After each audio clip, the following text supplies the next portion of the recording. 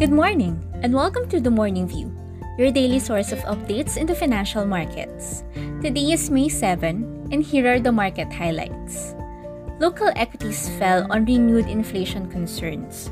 The government revised its proposed tariff rates for pork from 5% to 10% for in-quota imports and reduced minimum access volume from 404,000 metric tons to 254,210. The Philippine Stock Exchange Index finished at 6,282.8. Local fixed income yields slipped despite better job data as the market re-gauged their expectation on Philippines' economic recovery.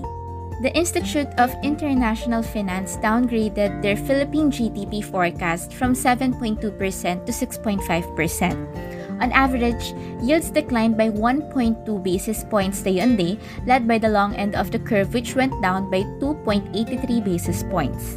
The Philippine peso continued to strengthen on better employment figures. The US dollar-Philippine peso pair closed at 47.98. Now, onto some local news highlights. The Philippine Statistics Authority reported that the number of unemployed Filipinos went down to around 3.44 million in March, from 4.19 million and 3.95 million in February and January respectively.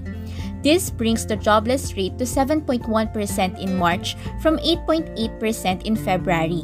Meanwhile, underemployment rate also improved to 16.2% in March from 18.2% in February. We turn our spotlight of today over to PLDT, which reported that attributable net income fell 1.8% year-on-year to 5.8 billion pesos in the first quarter of the year as the company incurred costs.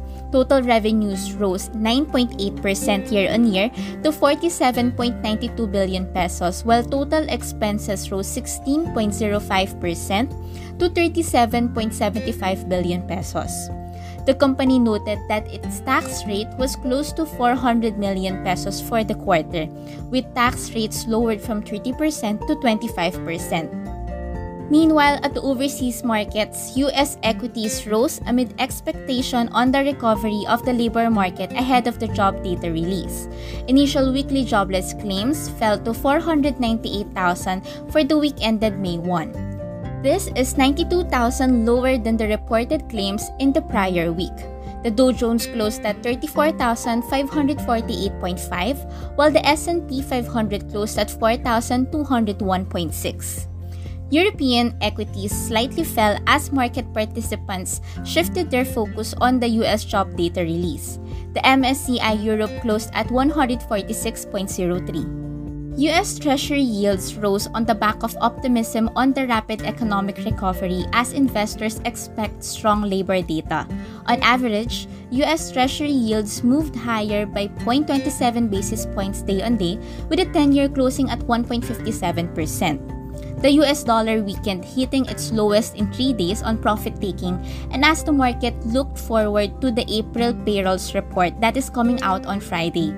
The DXY closed at 90.95. Lastly, for the Asia-Pacific markets, Asian equities gained as investors looked ahead of US job data release. The MSCI Asia-Pacific ex-Japan closed at 691.19. That's all for today. This is Fea Bengosa, and please join us again on Monday for another fresh episode of The Morning View.